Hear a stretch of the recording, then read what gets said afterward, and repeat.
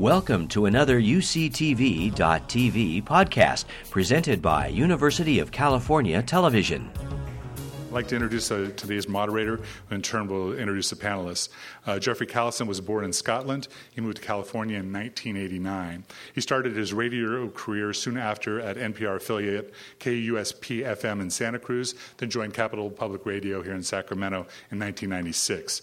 He served as news director for several years before being named Insight's first host in 2004. Geoffrey? Thank you, Dave. As Dave said, I'll introduce first of all the panel. And on the far side, on my left, is Alexis Heffley, who's the founder and CEO of the non-profit group Empower African Children. She's also producer of Spirit of Uganda, which is a program of Empower African Children. In the middle is Dr. Moradewun Adejunmobi, who's professor and director of African American and African Studies at UC Davis.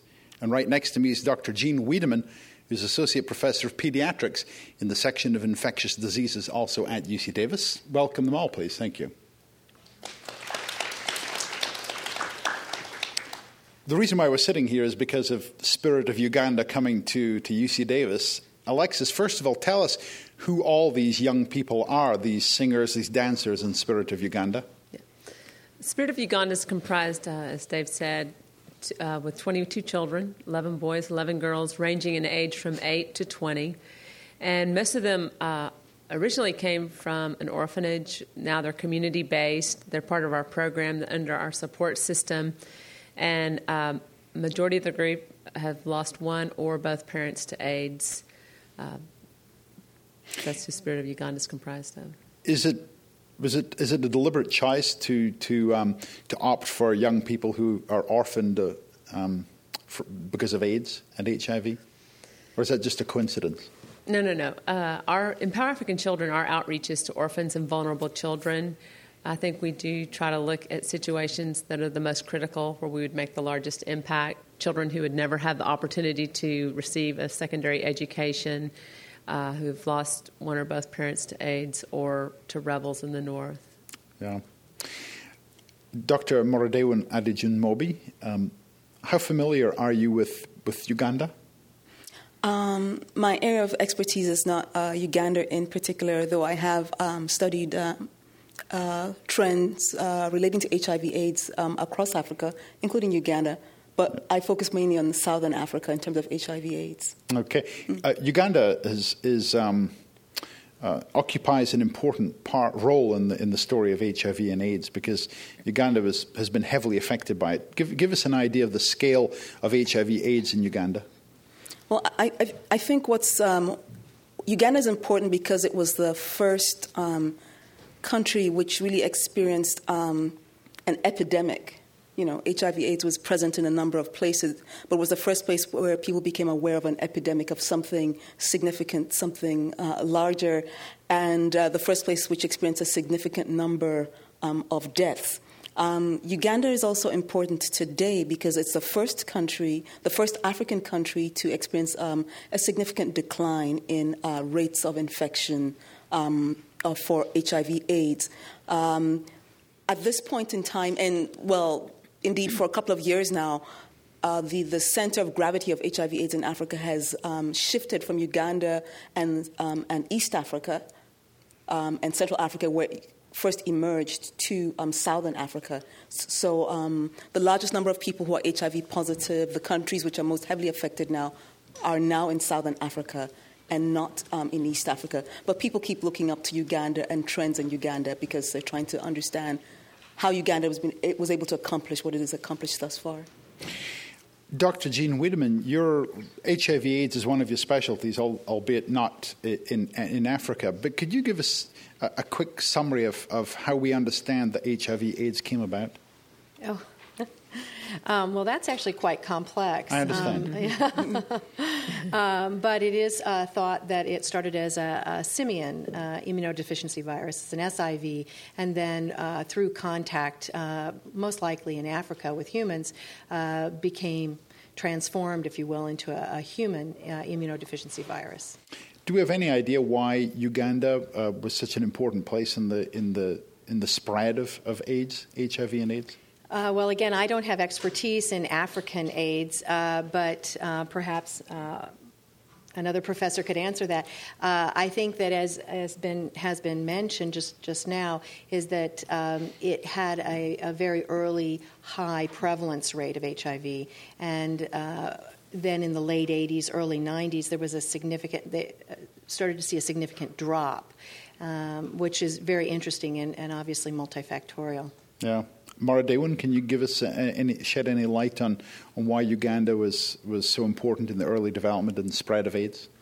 I think it's difficult to say why Uganda in particular, but we do know that there are a number of factors which facilitate the spread of AIDS today, such as social upheaval, war, and there was a period when Uganda went through a lot of trouble in terms of governance, social upheaval, violence, which continues in the north of Uganda today, and all of those factors, no doubt, contributed. We know that there are other things which also come into play because countries like Botswana, which has never experienced war, has a much higher rate of HIV/AIDS now than Uganda did. But certainly in terms of when it's first introduced, it seems that if there's social upheaval, if there's war, if there's violence, that is a major factor in because kinship structures break down, family structures break down. There's a lot of sexual violence if there's social upheaval. All of that aids and abets the spread of a disease like AIDS.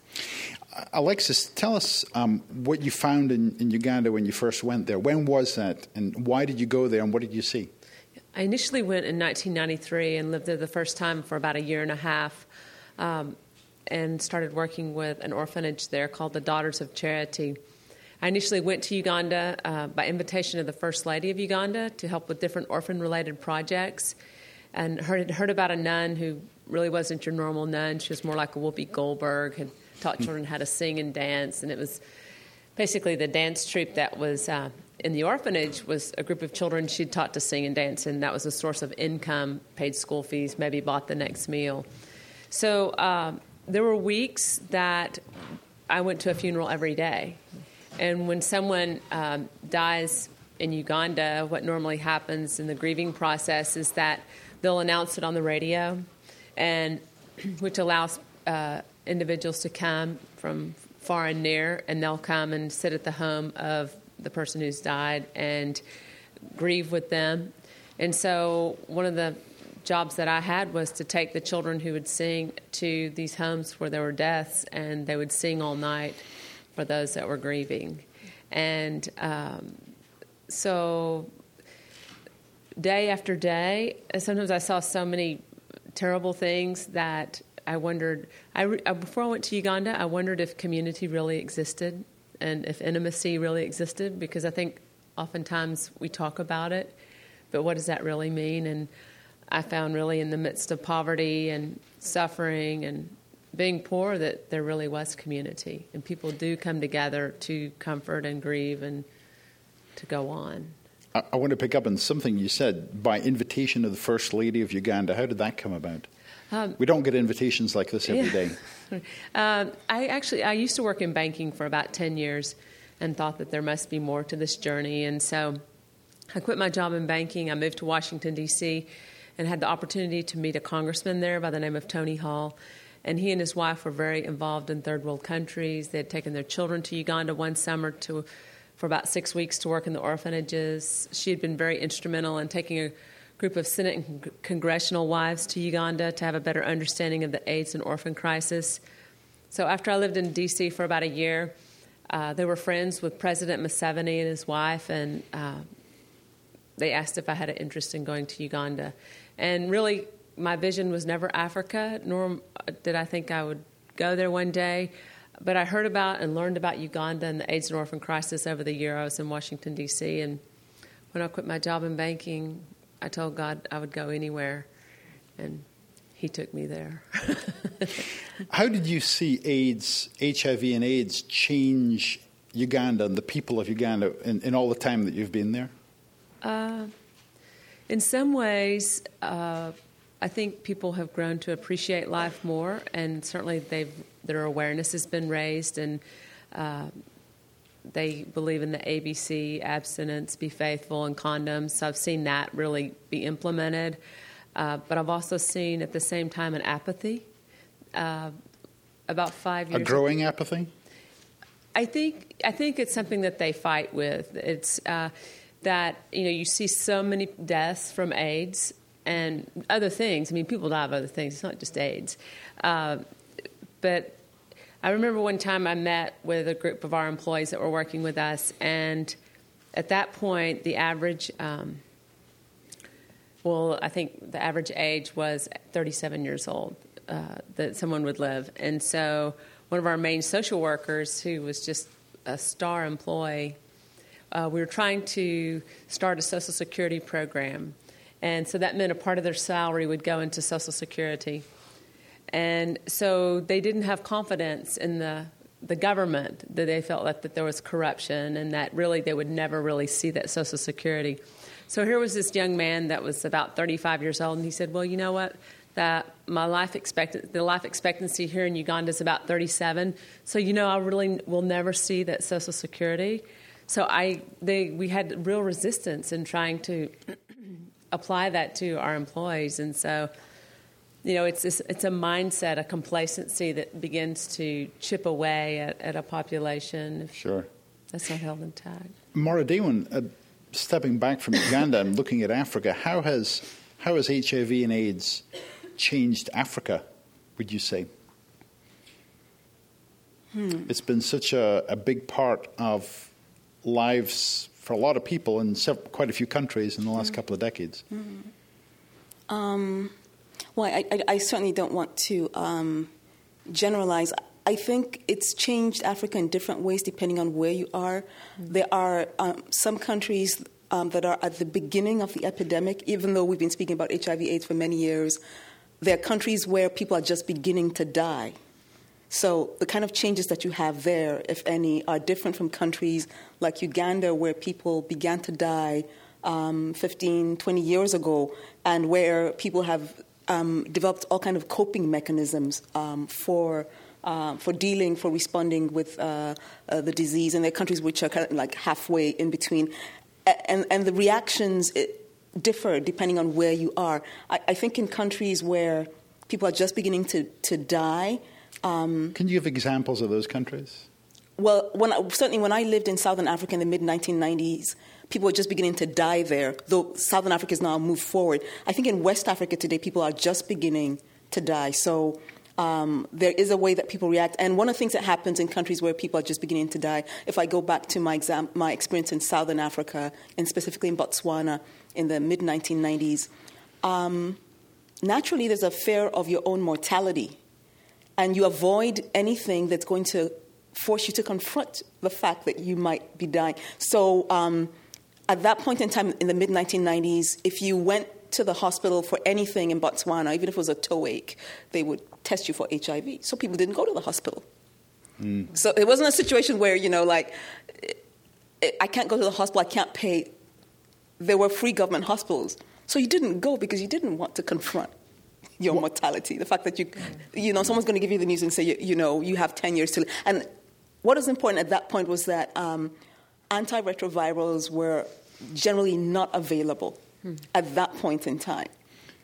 So if you were told that you were HIV positive, it was a death sentence. Yeah. You were going to die. And it's very difficult for a lot of people to deal with that.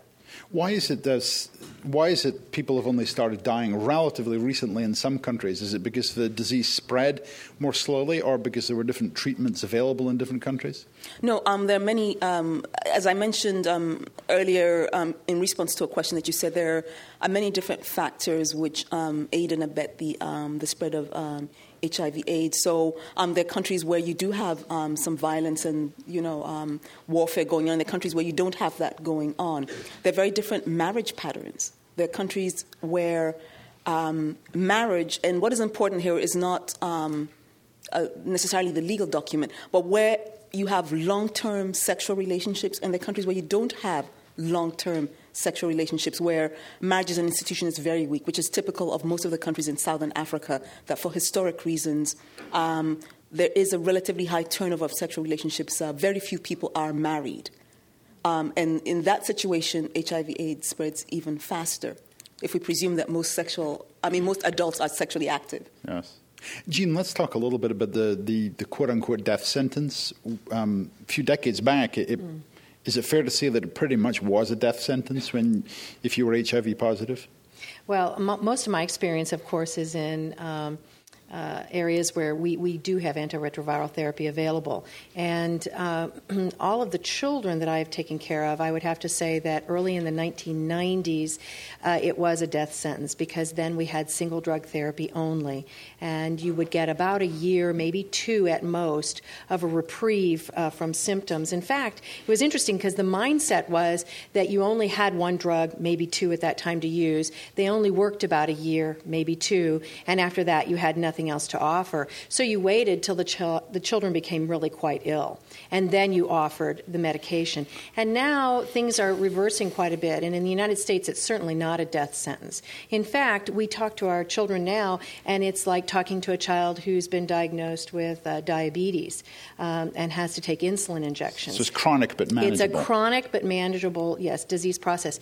Having said that, that's probably a little sugarcoating because we don't know in children exactly what's going to happen long term. Now we're dealing with drug side effects. And there are a lot of significant drug side effects, a lot of high fats in the blood, hyperlipidemia, leading to potentially really early heart disease, things like that we're dealing with. Can you give us some idea of what it costs to be treated in California? Well, I would if I could. Yeah. Unfortunately, being an academic physician, I don't deal with a lot of the cost issues. Having said that, we are very lucky. We're very fortunate in California because all children are offered medical care, even if they're unable to be insured through their parents. We have Medi-Cal, and then we also have the Children's Services, California Children's Services, or CCS. Oh. So we have the ability to give all children medications. Maura Daywin, what about the cost of treating HIV and AIDS in Africa? Many countries, I would imagine, are having problems or find it difficult to be able to pay for the treatment on the scale that is required, given that it's presumably quite expensive treatment. How does that work? It is extremely expensive. And so when I was in Southern Africa in the mid-1990s, I knew several people were HIV positive, and most of them died. I knew of only one person at that point that I knew, and most of the people I knew were educated in middle class who was on ARVs at that point in time. The situation has changed over the years. There's been a lot of advocacy and activism, working with multinational drug companies, working with agencies around the world who want to step in and help. And so in many countries, if ARVs are available, people don't pay out of pocket. I mean, there's no way they could possibly do that, the average person. So it's usually some kind of combination of maybe the government contributes something. There are non-governmental agencies that are contributing a lot. There are multinationals that agree to reduce prices to some extent. So it's a collaboration between many different groups that come together. But then in terms of managing that, there are pros and cons. If you make it completely free, is it good? Do people understand what's involved in that? Do they take it seriously? Because you think you give medication and it's going to solve the problem, but apparently it's a little bit more complex than that. Just giving the medication doesn't always solve the problem. Because if you're saying if it's too easily and freely available, people might use it as a way to fix something that could have been prevented in the first place. That's one possibility, but it's more that, you start the medication, you may not, because it is so available to you in a certain way, you may not take seriously the magnitude, because if it's as available as an over-the-counter medication, it can't be that serious. Like, what's wrong with me, And I can skip it once or twice, a couple of times. And once I get better, which many of us do with antibiotics, we have to keep reminding people, once I start to feel better, why should I continue? I'll just stop. Yeah. Could I? Go ahead. Could I address? Yeah, I understand exactly what you're saying. Mm-hmm. That is one of our absolute biggest problems is adherence to medication. You start the children or teenagers on the medications, and for various and sundry reasons, usually social, not wanting to take them because they want to fit in, or sometimes side effects because the drugs will make you feel ill. Because the drugs are completely available for our patients, and they'll make all kinds of interesting decisions why they shouldn't take them, or they'll miss the medications. And there's been a lot of scientific evidence to show that if you take less than 90% of the medications for HIV, the virus will mutate. And we are dealing with some extremely mutated and difficult viruses at this point in these children, and we have several who we have nothing else to offer. And a lot of that is because of poor social choices related to freely available medications, but just, for whatever reasons, did not want to take them. Alexis, what are you seeing in Uganda? Is there a reasonable correlation between the treatments and drugs that are needed and the demand for them, the need for them? Yeah. I would say that not everyone has access to ARVs. I know that there used to be some children that were under our care, and they were on a free list at the hospital under a program that Pfizer had going with a collaboration there with McCary University. And they would arrive at the clinic at around 5 in the morning and wait until probably 2 o'clock to be seen. And but they were on a special list. And so adults, some of the children that were traveling with Spirit of Uganda, some of their parents are HIV positive, and some are on ARVs and some are not. Jean, what does that mean to have HIV or AIDS and not be getting ARVs, antiretrovirals? Well, it's back to the old death sentence, essentially, because there are very few individuals, there are some, but very few that can, I guess the best way to say it is handle the virus. And there are some individuals who have mutations in probably entry proteins or whatever on their cells, and miraculously, they maintain low viral loads and they don't become very ill, although eventually, over time, they will, but it's a very delayed process. That is really the tip of the iceberg. Most people have typically replicating virus. It divides and it destroys cells, and over time, without antiretrovirals, there's no possibility that you'll survive. Since HIV and AIDS appeared, there's been a lot of mythology around it in all circles in every country. But I've always been surprised at some of the things I've read said by some people in leadership circles who seem to have no idea about what HIV is, how it's spread, and so on. And I know that's been a problem in South Africa. Moradewin, has that been an issue in Uganda? I think, certainly the President Museveni in Uganda took a bold position in terms of speaking about HIV/AIDS and protection and things like. You might disagree with him on many things, but probably not on that one. He certainly took a very bold position. Meaning what?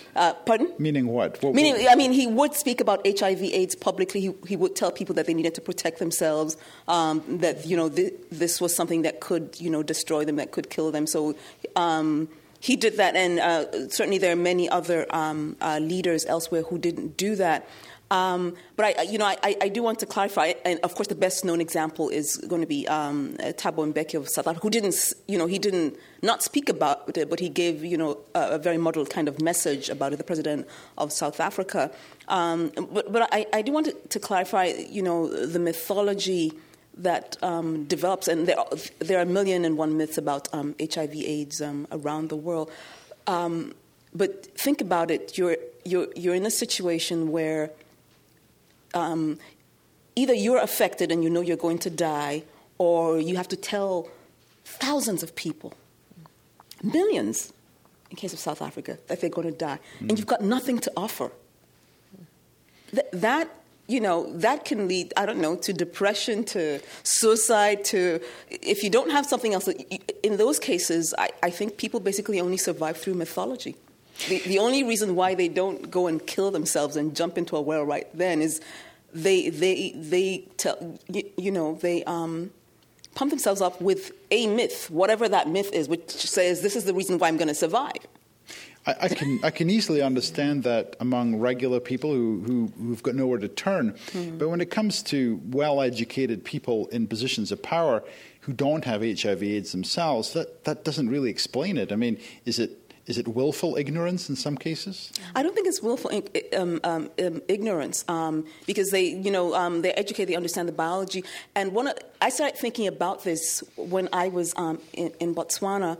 And just to share a little bit about Botswana for the audience, until 2005 probably, the percentage of people who are HIV positive in Botswana, of the population that was HIV positive, was the highest of any country in the world. About 40% of the population aged between 15 and 45 years old were HIV positive. And when I lived in Botswana, I was working in the university. I worked at the university for 4 years. So I was mostly in contact with educated people. And I started thinking about this because of the responses that I saw among my colleagues, my peers, and my students, who were the best educated in the country. The rate of HIV infection among our students at the University of Botswana in the mid-1990s was 50%. 1 in 2 were HIV positive. And on days when, on World AIDS Day, December 1, the university actually had a rule that every professor should go into the classroom and not teach and talk about HIV/AIDS. And some professors did, some didn't. I did. I would go into class and I would say, you know the drill, today we're not going to teach, today we're going to talk about HIV/AIDS. And I'd say, what are we going to do to stop this terrible thing which is going to kill, it's going to destroy the country of Botswana? And my students would put their hands up and say, we're going to educate people. They should protect themselves. They should wear condoms. They go the whole thing. After they'd given me all of these answers, I would pause for a moment and say, okay, so what are you going to do for yourself? And there'd be silence because nobody was protecting themselves. It wasn't so. Human behavior is, when people are dealing with something that's truly frightening, they do the craziest things. And it's not ignorance. They're just so frightened out of their minds. Basically, they're not thinking straight anymore. Alexis, could you tell us how people in Uganda, both regular folks and at the leadership level, how they regard HIV/AIDS and how they talk about it, and if there's any common mythology about it? I would say that, let me just say that Uganda's been the leading role model for all the African nations and how they've come forward. Museveni coming forward and saying that they have a problem with AIDS. Some deny it, whether you're a leader, a minister, a professor, doctor, that they have AIDS. There's still a strong stigma that goes with it, whether you're rich or poor. And there are very few that come out and say, I'm HIV positive, and how they're taking steps to help other people, be faithful, wear condoms, abstinence. Uganda says that 80% of their success has been through abstinence, and which is, been doubted by a lot of countries and fallen under a lot of criticism. But wow, they've done an amazing job of educating their people, even in a population that doesn't have access to electricity in the rural areas. So Museveni sent teams of music, dance, and drama, like the Spirit of Uganda, out into the communities to communicate a message, which is an ancient culture in African history of how something is communicated. Was there concern in Uganda that some important things were at risk of being lost because of HIV/AIDS? Oh, sure. I remember the director of the AIDS Commission one time said, we have a population that is working with half a mind. How the employees are, certainly how the money that they make when they work, can they work? I think that was part of why the United Nations said that an orphan in Africa is a child who's lost one or both parents to AIDS because of the AIDS pandemic. I think in America we tend to think that a child is an orphan if we've lost both parents, but because of the impact of AIDS, that a family may have lost one parent and the other one is HIV positive, may not be able to work, provide socially, economically, physically for their child, and so that really qualifies a young person as an orphan. Jean, could you give us an idea of the progress that's being made towards treating and perhaps even one day curing HIV and AIDS? Yeah, well, we certainly have a lot of antiretroviral therapy, and we have new types of antiretroviral therapy. We have the backbone 3-drug categories and 3 new drugs, and some have just been FDA approved. So there's a lot of pharmaceutical advancement and looking at ways of treating this. Certainly, there has been some encouragement in the fact that some of the newer drugs block entry of the virus into cells.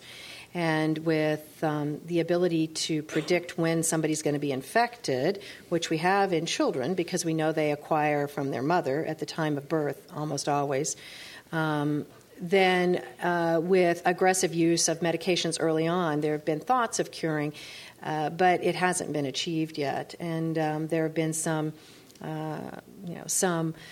hypotheses that we would be able to, under certain drug combinations, and again, knowing the fact that this infant, when he's born, if we can diagnose him rapidly and start drug therapy immediately before there's a large burden of virus on board, we might be able to cure. But that hasn't been achieved yet. But certainly, and I must say, too, that unfortunately vaccine has been completely, unfortunately, unrewarding.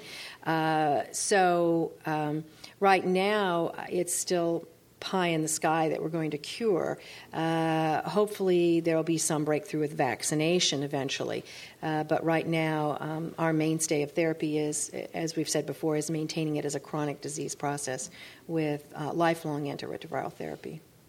How do you explain to children that they have something like this? Yeah.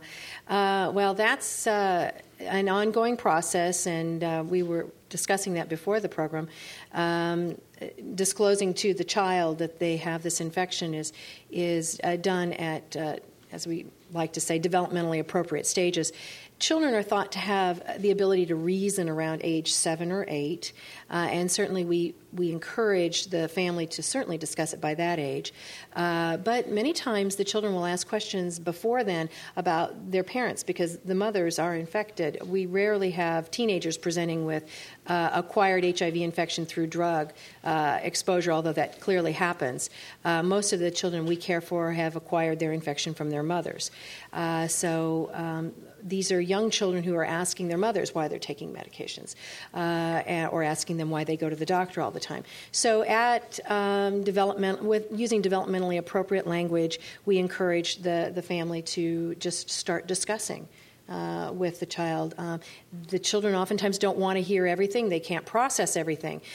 So it's simply answering the questions that they ask at that time and then disclosing more and more as time goes by and helping them understand.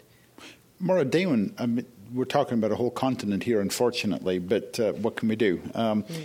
How do you think it's handled with children in Africa, this kind of situation? Because you have a child who is no control over no direct control over the health, what they're doing in their lives, their medication, and so on. So it's one thing for an adult to be in denial about something they have, but when it's a child, it's a different matter. Is that a problem? I think it's a problem everywhere, trying to, communicate with children about something that's so serious. The unfortunate fact is, though, that many children who are HIV positive die very young before they get in Africa, before they get to the point where they start to ask questions about, what's wrong with them and why they're suffering from this or that. But if they did happen to survive and they did have access to ARVs, I imagine, and maybe you can say more, but I imagine it's very, very difficult. There are a lot of diseases around, but to know that you have this disease that could almost definitely kill you very quickly, that's a heavy burden for a child to carry, assuming the child survived. Mm-hmm. And in many cases, parents abandon the children if they know that the child is HIV positive because they're so overwhelmed by the thought of it. Yeah, that's true. There's a big stigma that goes with it. And I know that when I used to be with the organization Children of Uganda, and there were children that were HIV positive, there was always a question on whether we would tell them that they were HIV positive, because what people just identified with was immediate death. But we had a gentleman that actually he worked at the World Bank, and he was HIV for about 20 years and had been on ARVs. So he came to the orphanage one day and he said, and he looked like a picture of health. He said, "Do you think that I am HIV positive? Do you think that I have AIDS?" And all the children said, "No, no, no." And he said, "But I've been HIV positive for 20 years." So that day sparked a different way of thinking for those children. And then the children in the home, I mean, it gave them courage. Once he started talking about it and symptoms, and yet there was a level of solution that they could have medicines. And so really then what that sparked was the other 10 children, and then they came out and said, oh, well, I'm HIV positive, and they began to understand where they were. But yet he was an example and encouragement for them that what was so frightening diminished somewhat. Do you explicitly deal with HIV/AIDS in any way in the work of Spirit of Uganda, which is a performing arts troupe? We do travel with children that are HIV positive, and that's for a reason if they were to fall sick in some way, and plus what they perform in our tours are need someone with really strong health. And so no, we don't. And then I think also American audiences sometimes there's a lack of awareness of what that means when someone is HIV positive, and just... How do you mean? And that one time we had a really funny situation, and actually it was several years ago on a tour, where children refused to shake the hands of the performers because they thought, since they were from Africa, that they were HIV positive. And it made a very awkward situation, but that's just part of raising awareness and education in all audiences, regardless of where you are in the world. And but that was. Did people tell you that was what they were worried about? Oh, they said it. The children said it as they met the different individuals with Spirit of Uganda. Wow. And yeah, that was pretty tough, but that was a learning curve. It was a learning curve for everyone, and I guess we're always on that curve. We never get off of it. Goodness. But we get asked that question every city that we travel to on tour: are these children traveling HIV positive? It always comes from the audience. And no, they're not. Yet they've been impacted by the HIV virus. What do they see? What do the kids in Spirit of Uganda see about HIV/AIDS? Not when they're in public situations, but just among themselves, with you or with others. Mm-hmm. Well, they see tragedy, and they see when they see someone that has good health, that then they think, well, it's close, but it's not so close. Like one of our performers has a sister that's HIV positive, and she's 14 and really struggles. And even though she's on ARVs, and as Jean was saying, there are 3 levels of drugs, and if you're on the 3rd or 2nd level, and there's only one more drug for you to try to see if that works, it can be a scary place to live. Or if you have a parent that appears very healthy, about 60% of the individuals in Uganda die of actually tuberculosis. They may be HIV positive, but that's not actually what kills them. Mm-hmm. They contract tuberculosis, and that's what actually kills them. Jean, could you develop that a little bit about how people actually die if they do? And what are the most common ways to die, at least in this country? Right. Well, that's interesting. Yeah, it is oftentimes what's called an opportunistic infection or an infection that takes advantage of the patient's immune system that is depleted. So even in the United States, we still see individuals die. That's primarily what we see them die from. We see them die from not so much tuberculosis, although that is very common in Africa. We see other opportunistic infections, infections of the brain, infections of the lymph nodes and lungs, and sometimes and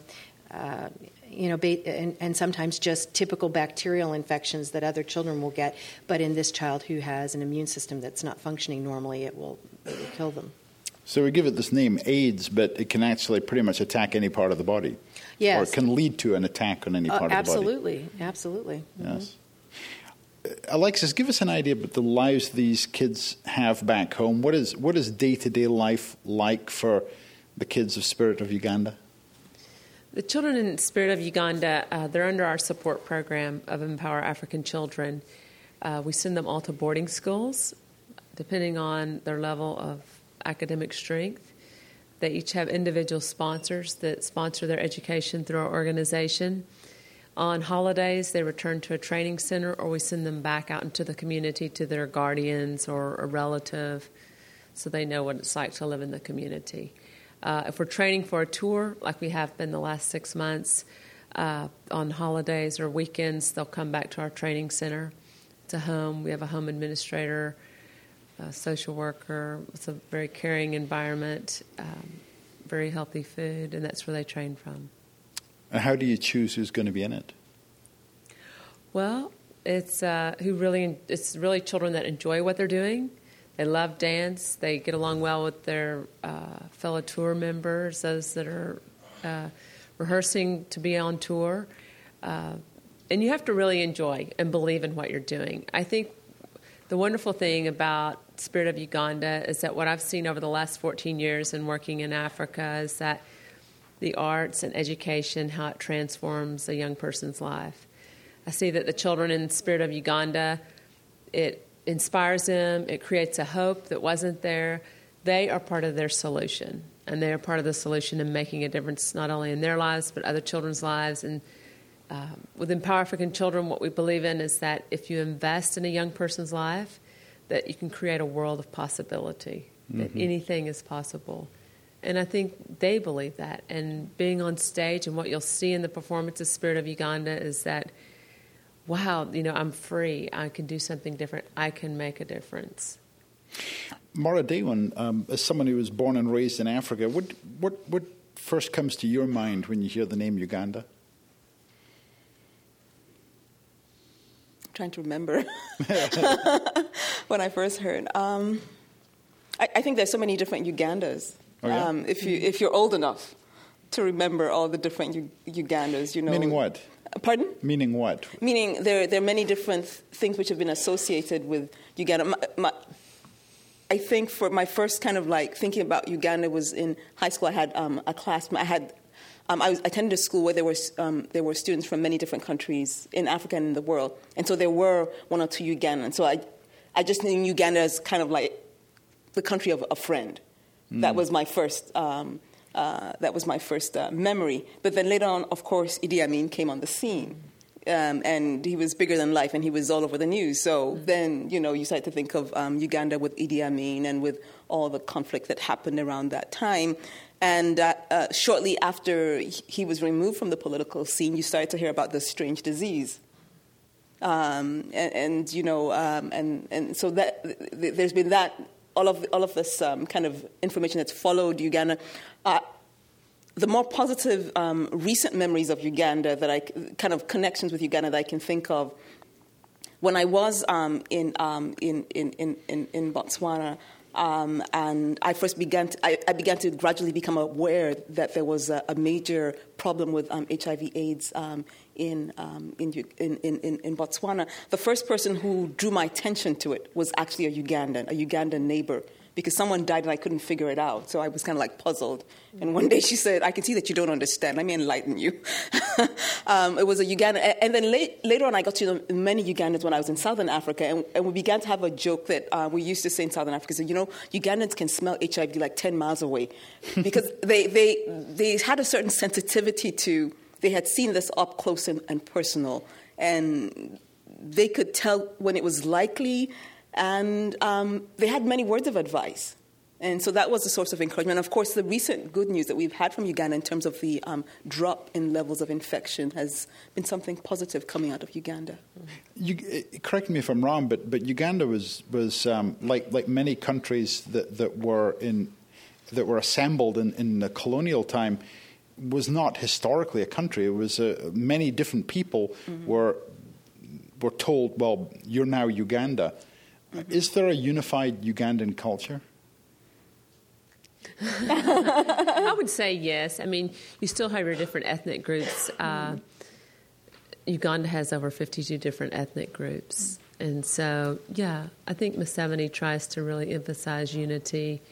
Still, you'll have your different ethnic groups, and certainly central Uganda, which is the Buganda Kingdom, is the largest and most prominent. But so, yeah, I think they're aiming that way. It may be a while. I think you should ask that question the next 50 to 100 years. Yeah. Come back and ask that question. Yeah. We'll try and give you an answer. It's very gradual. It's a work in progress. It's sometimes. Yeah. People are working towards, but it's going to take some time to get to that point. Are there any questions from the audience for any or all of our panelists? Yes. I'll repeat the question for the benefit of people who are watching on TV and who couldn't hear your question because the audience is not on microphone. Is it a fact that AIDS started in Africa? Who'd like to take that one on? Well, that's an interesting question, and I'm not sure I'm actually the best person to answer that. My impression is that it's based on fact. I'd like to respond, because this is a question that comes up a lot in discussions in Africa itself, where there's a lot of skepticism about whether or not HIV originated in Africa. And my response to people when discussing is, I tell people, when they ask this question, I say, imagine that you're in a location and there is a rocket that's about to fall on you and destroy where you are. Now, you can have a lengthy discussion about where the rocket is coming from, or you can get out of the way. So this is an important scientific question. It deserves to be investigated, and hopefully we'll have more light shed on this in the future. In the meantime, everybody needs to get out of the way. Okay. Your second question, please. Okay. How bad is it? How much impact do we expect AIDS to have on the population of Africa over the next 50 years? Anyone feel qualified to answer that question? I can only speak towards Uganda. Uganda has a population of about 25 million people and an orphan population of 2.4 million orphans. Of the 2.4 million orphans, a little over 1 million are due to the HIV virus. In sub-Saharan Africa, there is an orphan population of about 14, almost 15 million children who have lost parents to AIDS. Uganda, I think in the year 2010, expects to have an orphan population of 3.5 million. Just one more interesting kind of fact is that in Uganda, with a population of 25 million, what's mostly being impacted is the age from 18 to 42. Mm-hmm. The average life expectancy 4 years ago was about 37. Right now it's about 42. And over half of that population of 25 million are under the age of 15. So it's the leadership of tomorrow that's really been being impacted.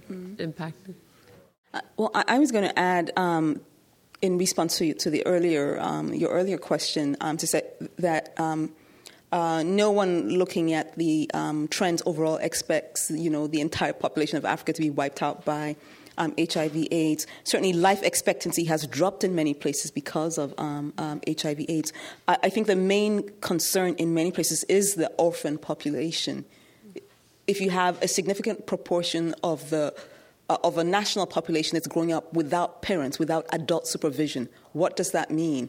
This is a theme that's been explored in literature. What happens when you leave children to their own devices? So that's the main fear. The woman with the white sweater.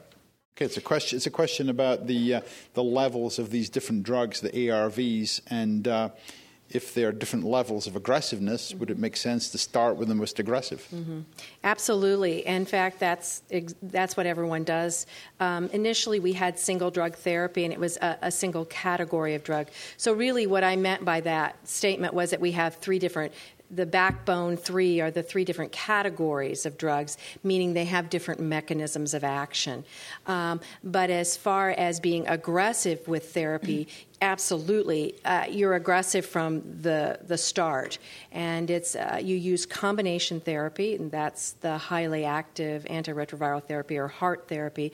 We use that in all patients, children and adults now.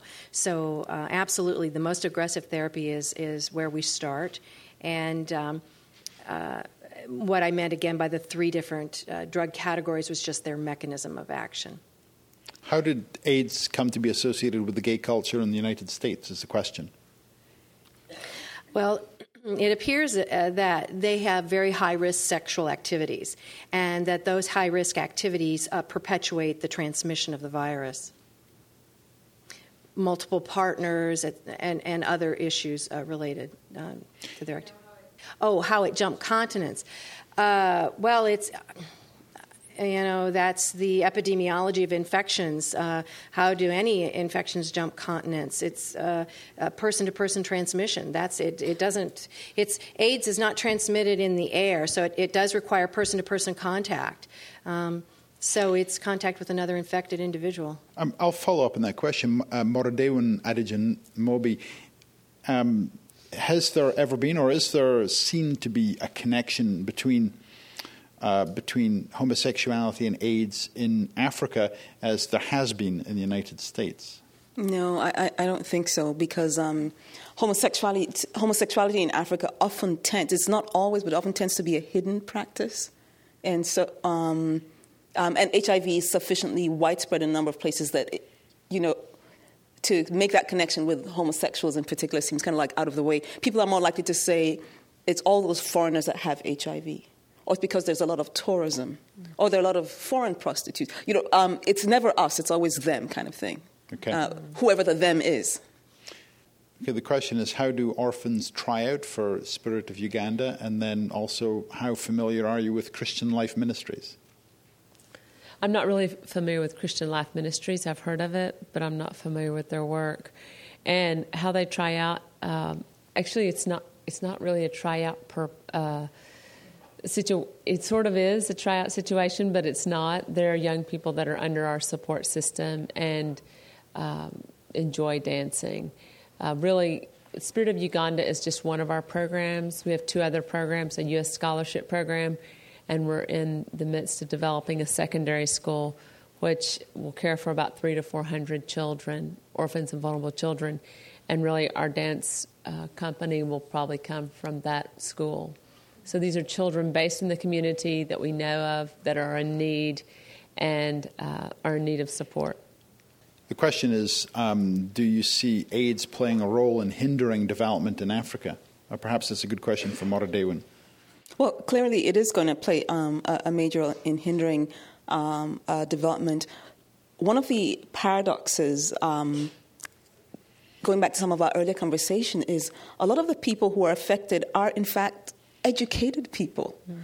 And these are poor countries that have invested a lot of money to train someone to send them to college, and then the person dies. This is a great loss. It's a loss anywhere, but it's a loss in particular in places where you don't have the resources to perpetuate that kind of training. So there are countries, I remember reading an article about a situation in Zambia where an official in government said, we have to train 2 people for every job because one of them is going to die.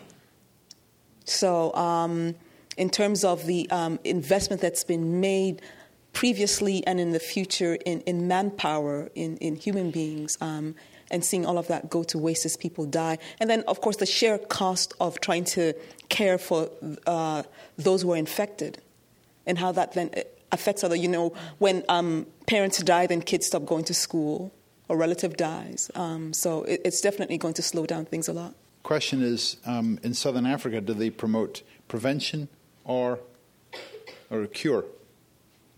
Do you want to say something first, and then I'll say something? I was just going to say, that's what Uganda promotes has been a lot of their success is through abstinence. So there are different philosophies on what works and what doesn't work. So this is a source of a major debate, and I think medical anthropologists and others are going to be looking into this for a long while to try and figure out the cause of a certain drop, which certainly we have seen in Uganda compared to other places. It's not as straightforward as it would seem because if I speak about my experience, in Botswana in the mid-1990s, the government of Botswana did everything right. They had huge billboards saying, HIV kills, wear a condom. They had free condom dispensing machines in every male bathroom, every male restroom at the University of Botswana. They spoke about abstinence, but they gave out a ton of education. In the high schools, any teenage boy who said, I want to go see a doctor or a nurse in order to receive protection for HIV, in the middle of any class, the teacher had to release him. He had to be free to go to a hospital and ask for condoms if that's what he wanted. And the rate ballooned to 38 to 40%. of the population. So clearly something was amiss. And that's why I said earlier on, human behavior is just very difficult to manage. Why certain things seem to have worked in Uganda for a while is still, it's still a subject of debate. But it's not clear that just the education by itself works. It seems that you need something more. The question is, any recommendations for us collectively as voters, stockholders, and so on, for what we might want to do about this? Well, let's use this as an excuse for final thoughts, quick final thoughts from everyone. Let's start with Moradewin. I was hoping I'd be the last person and I'd have more time to you can go first. To think about it. I think obviously in the United States, HIV/AIDS is at a different point now, but I think there are a lot of lessons to be learned from looking at not just what's happening with that virus elsewhere in the world, but also the beginning stages of infection in the United States. You remember all the paranoia that there was? And this could happen with any other disease in the future. And so whether or not we find a cure, hopefully soon, to HIV/AIDS, there I think will always be viruses, and there'll always be mysterious infections. And we need to learn about how to manage these mysterious infections, learn from the experience of HIV/AIDS, what works, what doesn't, and how to confront something that seems so difficult to manage. Jean, either answer the question or final thoughts from you. Yeah, it's difficult to say exactly how, as a voter or a stockholder, that you would want to impact, but obviously you want to impact in any positive way you can. And I think that it may be more of a social drive for impact. Obviously being open, being direct, being candid about the infection in a population, I think, is very important. Trying to steer clear from racism, I think, is very important. We're all in this, and depending upon the situation, I'm sure I could come up with an example of how a voter or a stockholder could impact positively. But I just think that it's clearly important, and I think perhaps Uganda is an example from this perspective of being candid and direct and open about talking about the disease and the infection and means of prevention. And Alexis?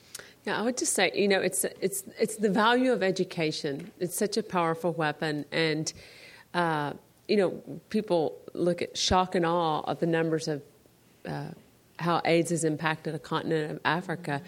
But it's about education. I mean, when you look at America, tobacco smoking, drugs, alcohol, the disease of all those things, and how we can change our own world. I said to the degree that we can avoid complacency, well, what can I do? It's so big, it's so huge. But really, what Empower African Children is about and what the Spirit of Uganda is about is we believe that anything is possible. And these children that perform, wow, they're a great testimony to me every day of hope. I can do it if you believe in me. And I think it's taking one person at a time. Spirit of Uganda is at the Mandavi Centre on Friday night. Thanks to our guests, Alexis Hafley of Empower African Children, and in turn, Spirit of Uganda, and from UC Davis, Dr. Moradewin Adejomobi and Dr. Jean Wiedemann. Thank them on behalf of all of us. Thank you. You've been listening to a podcast by University of California Television. For more information about this program or UCTV, visit us online at uctv.tv.